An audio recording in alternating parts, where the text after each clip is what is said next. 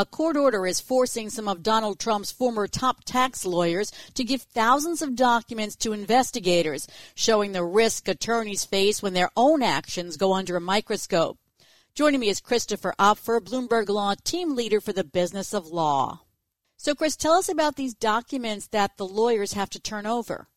So a judge ordered these attorneys at Morgan Lewis, who have been representing and advising President Trump and his companies on various tax matters, to turn over a couple thousand pages of documents at least regarding some of that advice and some of the specific tax transactions that Trump was involved in. And they're being turned over to New York Attorney General Letitia James as part of a probe into some accusations of tax cheating by Trump and the Trump Organization. Did the law firm try to fight the request, try to claim attorney-client privilege, and how'd that go? Apparently not so well. They did, and it didn't go well for them. The firm made two arguments: that these documents were covered and protected by attorney-client privilege between the firm and the company, and also that they were attorney work product, which doesn't have to be turned over under the rules for this kind of thing. The judge rejected that argument and said that a lot of these documents had to do with sort of talking about statements to the media, communications of a non-legal advice matter, whether that's because the actual subject of the communication was not a legal question or because non-lawyers and folks who were not clients were also involved in some of those communications. We have not seen the actual documents ourselves. Those have been under seal by the court. But what we do know is that the investigators are looking in particular at two tax deals that these lawyers advised Trump on. One of them has to do with a property in Westchester, New York, and the other one is out in L.A. And what they're looking at here is that there were certain property and easement on certain property owned by Trump was donated for charitable causes as a conservation easement. And what they're looking at there is how much of a tax break the company took in return for donating those easements. And the tax break is based on how the properties were valued. And there are some allegations there that the Trump Organization has been inflating the value not only of these two easements, but of a wide range of property for several years now in order to get tax breaks and favorable loans. How much is done by accountants and how much by lawyers? You know, there's a lot of money involved here and a lot of different things in play. So I think it varies based on the situation, but it was safe to assume that an organization the size of the Trump Organization would not only have tax lawyers working on these things, but professional accountants as well. And so it would be done under the advice of both the lawyers and the accountants. My understanding and what I was told from some of the experts here is that the accountant would certainly be the first line there and the person who's calculating what the value of this property is. But the tax lawyers would ultimately be reviewing that and making calls in terms of whether that's, they're pushing the envelope too much in terms of the value or running into potential legal questions otherwise. The lawyers who've represented him, the tax lawyers, have represented him for a while, right? That's right. The firm is Morgan Lewis, and it's a pair of attorneys, most notably a woman named Sherry Dillon, who some folks may remember appeared with then President-elect Trump in 2016 at a closely watched press conference at his hotel in Manhattan, in which President Trump pledged and rolled out a plan under which he was going to divest from all of his various businesses before entering the White House. And he also showed up with a stack of boxes, which he claimed were his tax returns, which he also said he was willing to turn over just as soon as this ongoing audit was finished. And so Dillon was standing by his side there and even was lampooned on Saturday Night Live the next week when they did their own skit on that press conference. So she's been well known as a Trump tax advisor for several years, even dating back to before when she joined Morgan Lewis 6 or 7 years ago. And then the other person at issue here is a guy named William Nelson, who's a tax law veteran, had worked in the Reagan administration and has been with the firm for several decades. Both of these attorneys, in addition to a few others from Morgan Lewis, have really been the primary advisors for the Trump organization and President Trump on a lot of his tax matters. Can lawyers advising clients about tax matters be themselves found responsible for a client's illegal acts or illegal claims made? Potentially. And I think it's worth pointing out here that there has been no public accusation that either of these two attorneys or that the firm otherwise has violated ethics laws, ethics rules, criminal laws, or itself is facing any civil liability. But it is interesting to see that investigators are taking a closer look at these transactions and specifically are looking at these lawyers' roles in those transactions. So my understanding is that there is certainly some gray area and some wiggle room here in that attorneys should be allowed to give their clients full-throated advice. And if, it turns out down the road that the IRS or the SEC or a judge maybe disagrees with the legal conclusions that the attorney reached, that's not necessarily going to get the attorney in hot water unless the advice was just so reckless or off base. But where attorneys can run into trouble are in these situations where either they are putting their stamp of approval knowingly on some sort of unlawful behavior, or if they're just burying their heads in the sand and pretending like it's not going on. And so we've seen that in some high-profile cases over the course of the last decade or so, where attorneys may face even criminal penalties. And in one situation where a tax firm, because of the civil penalties that they faced, wrapped up in one of those cases that wound up going out of business. So a lot of times a lawyer will give advice and it pushes the envelope and the client says, let's go for it. Is that kind of advice, testing the limits of the law, is that kind of advice criminal? I'm hesitant to say that it's criminal, but it's certainly moving into that gray area where there could be some problems. I mean, one person's view of what's pushing the envelope and another's of what's criminal certainly could be different. And some of the tax law experts and legal ethics experts say that firms are more and more aware of these gray areas and more unwilling to test them, particularly the larger firms that have a lot to risk. We're not talking about taking advantage of tax loopholes. Correct. Certainly, there's nothing wrong with any person or business taking advantage of all of the tax benefits and breaks that are available to them under the law. In this particular case, what we know about the allegations is that investigators, both at the state and the city level at the Manhattan DA's office, are looking into whether the Trump organization violated several laws by really inflating and overvaluing these properties in order to. Does a lawyer have to report a client if he or she suspects the client is doing something illegal, like inflating assets? That's a very, very gray area and varies largely based on the situation and the state that you're in, because you're talking about largely state legal ethics rules, which vary from state to state.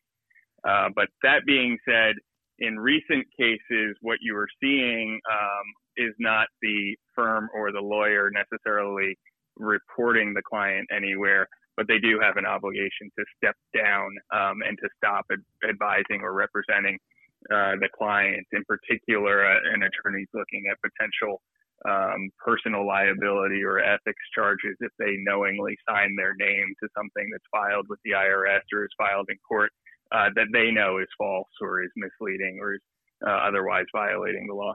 So who would be bringing the charges against them? It doesn't sound like it's criminal charges. Unclear, I'll say for now. Both Letitia James, the AG, her office, and the Manhattan DA, Cy Vance, have been sort of holding their cards close to the vest in terms of the details of what they're looking into and what potential liability either the president or his companies may face as a result of that. It seems certainly like everything is potentially on the table. And it also seems certainly like the president, the former president, and his companies are the primary target of these probes. The lawyers are simply being swept in as those probes play out. Because it seems like you have two different factors. You keep describing gray areas, and there certainly are a lot of gray areas in this where it's even hard to draw a line. And then on the other side, you have these tax rules that are so complex that a client by themselves wouldn't be able to, in most instances, come up with these things. They'd need an expert. Exactly. And you could certainly see why an individual or the person at the company who's signing their name on these tax documents would turn around and say, well, I just listened to the advice of my accountants and my lawyers. And certainly that would be a hurdle, although that's not a defense, could certainly be a hurdle in terms of where these investigations go, probing into the Trump organization and the former president. I'm certain that the investigators are trying to dig in there and get a better sense of who was making the calls on these things, who knew what was going on, and if there was the envelope was being pushed or lines were crossed, who was making that call. And Chris, I take it because you mentioned a few cases in your story that there aren't that many cases that have been brought against lawyers in tax matters. That's right. I mean, the ones that you see are the ones where folks are really caught red-handed. They're, whether it's in communications or they admit to it in court or to investigators, where lawyers are knowingly violating the law to assist their clients. And those are the sort of open and closed cases and that are easier to prosecute, I would assume. And you could see why investigators, because there's so much gray area here, may not devote resources to those cases where it's unclear, what's legal advice and what's criminal activity. Has any lawyer gone to prison over this? Yes. There was a lawyer, I believe he was at Sidley Austin, and he was sentenced to 6.5 years in prison for writing letters that authorized tax shelters that KPMG had created for various wealthy customers. So he did 6 years in jail, and the firm, Sidley, was forced to pay more than $39 million in a civil penalty to the IRS. Tell us about the timing here. This is all happening at the same time that Morgan Lewis is trying to separate itself from Trump and the Trump organization as a client. A week or two before the judge made this ruling, the firm said publicly that it would be no longer representing Trump or his companies. Can they just drop a client in the middle of an investigation? It's not that easy, for sure. And I should say that these Morgan Lewis attorneys are among a small army of lawyers from various firms that are representing Trump on tax and a wide range of other matters. So he has no shortage of attorneys at his disposal, but there are legal and ethical responsibilities in terms of a firm extricating itself from a client in the middle of an investigation or a court case. So it's not something where they can say, okay, we're done here, and that's the end of it. There's, ethical rules that have to be met, and they have to make sure that Trump has other counsel available and that they're checking all the boxes from the ethics side. Thanks, Chris. That's Christopher Opfer, Bloomberg Law Team Leader for the Business of Law.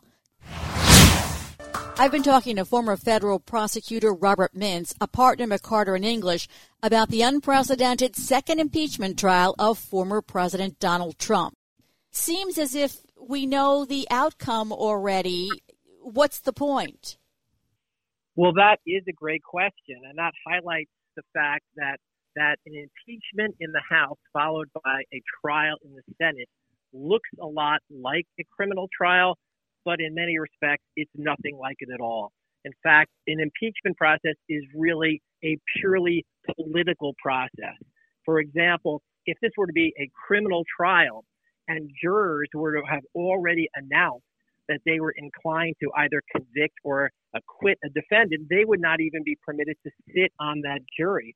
But in this case, the jurors are members of the United States Senate, many of whom have already announced that they were leaning either towards conviction or acquittal. Some have maintained that they're going to keep an open mind. But in this case, it seems that the outcome is preordained. There was a motion presented by Senator Rand Paul already before this process has already begun, in which senators voted on the question of whether or not this impeachment trial was even constitutional to begin with. The argument was that because President Trump is no longer a sitting president, that this impeachment is unconstitutional. And there were enough Republican senators, 45 of them, in fact, who already voted in favor of that motion that suggests that they are disinclined to vote for conviction based upon this argument that the entire process is unconstitutional at this point. So it does seem that unless there is a huge shift in opinion on the part of the Republican senators, it's very unlikely we're going to see a conviction at the end of this process.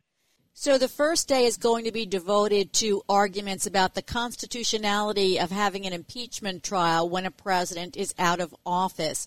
And we can expect the vote to be similar to that taken after Rand Paul's argument. So on Wednesday, the actual trial will start.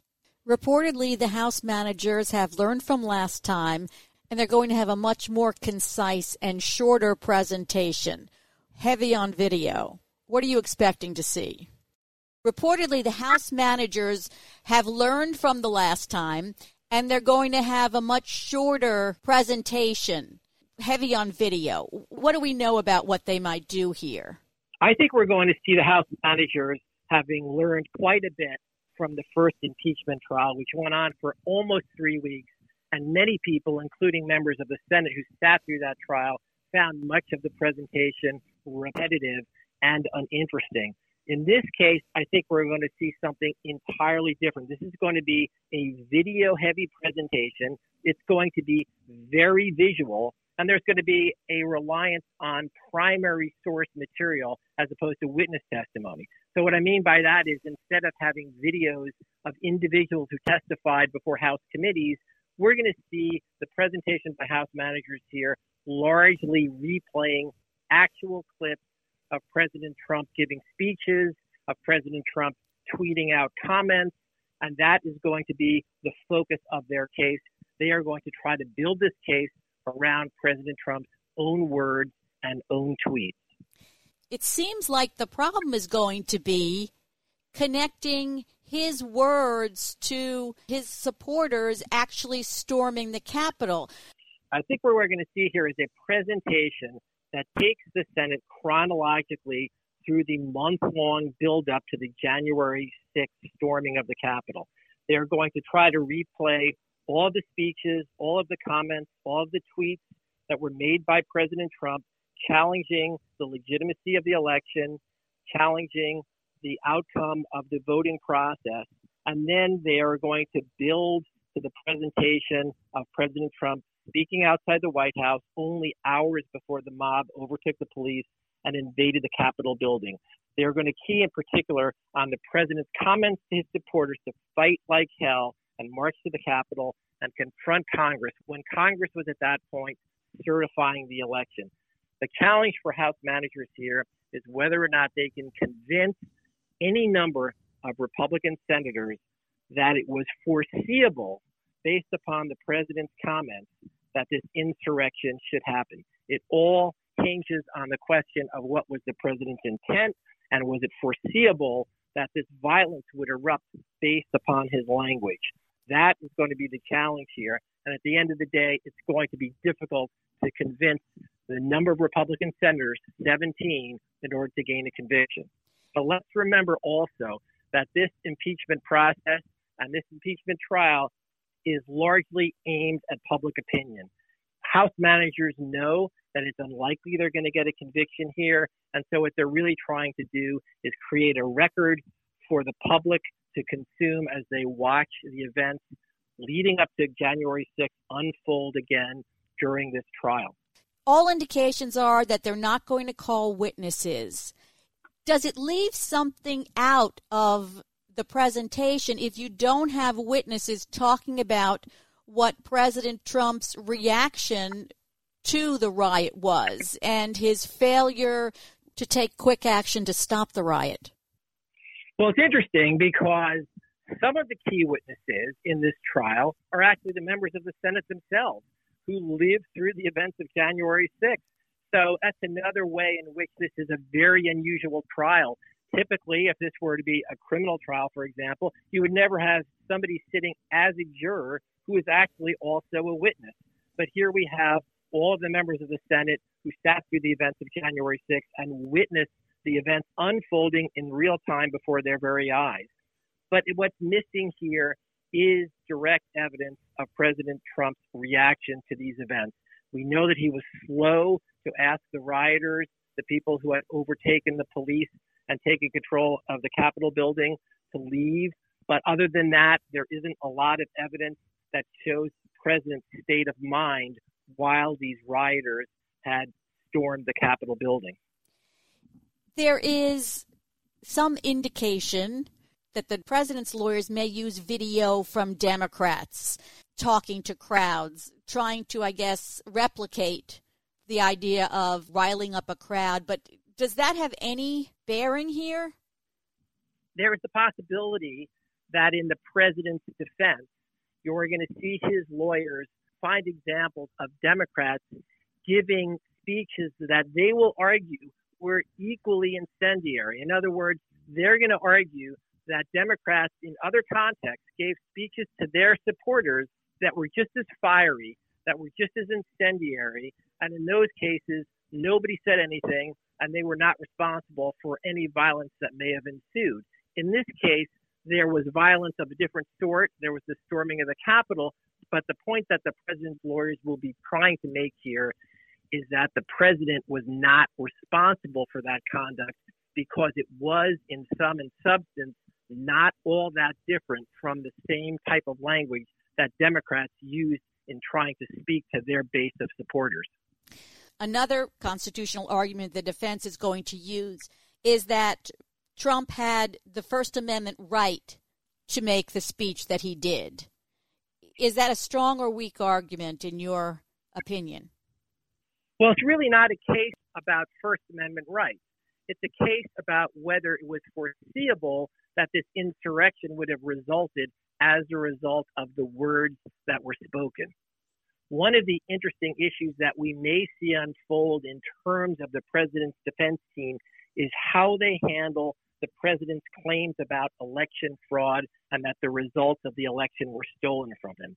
That's a highly controversial area that Republicans in the Senate do not want to see as a centerpiece of that defense. So far, the defense lawyers have handled that in a very delicate way by arguing that there was, quote unquote, insufficient evidence to prove that the president's claims about election fraud were false. So in some ways, they're trying to thread the needle there by not taking on that issue directly, which is something that Senate Republicans do not want to see as a centerpiece of the president's defense, but at the same time not leaving it out altogether, which is something that former President Trump allegedly feels strongly about.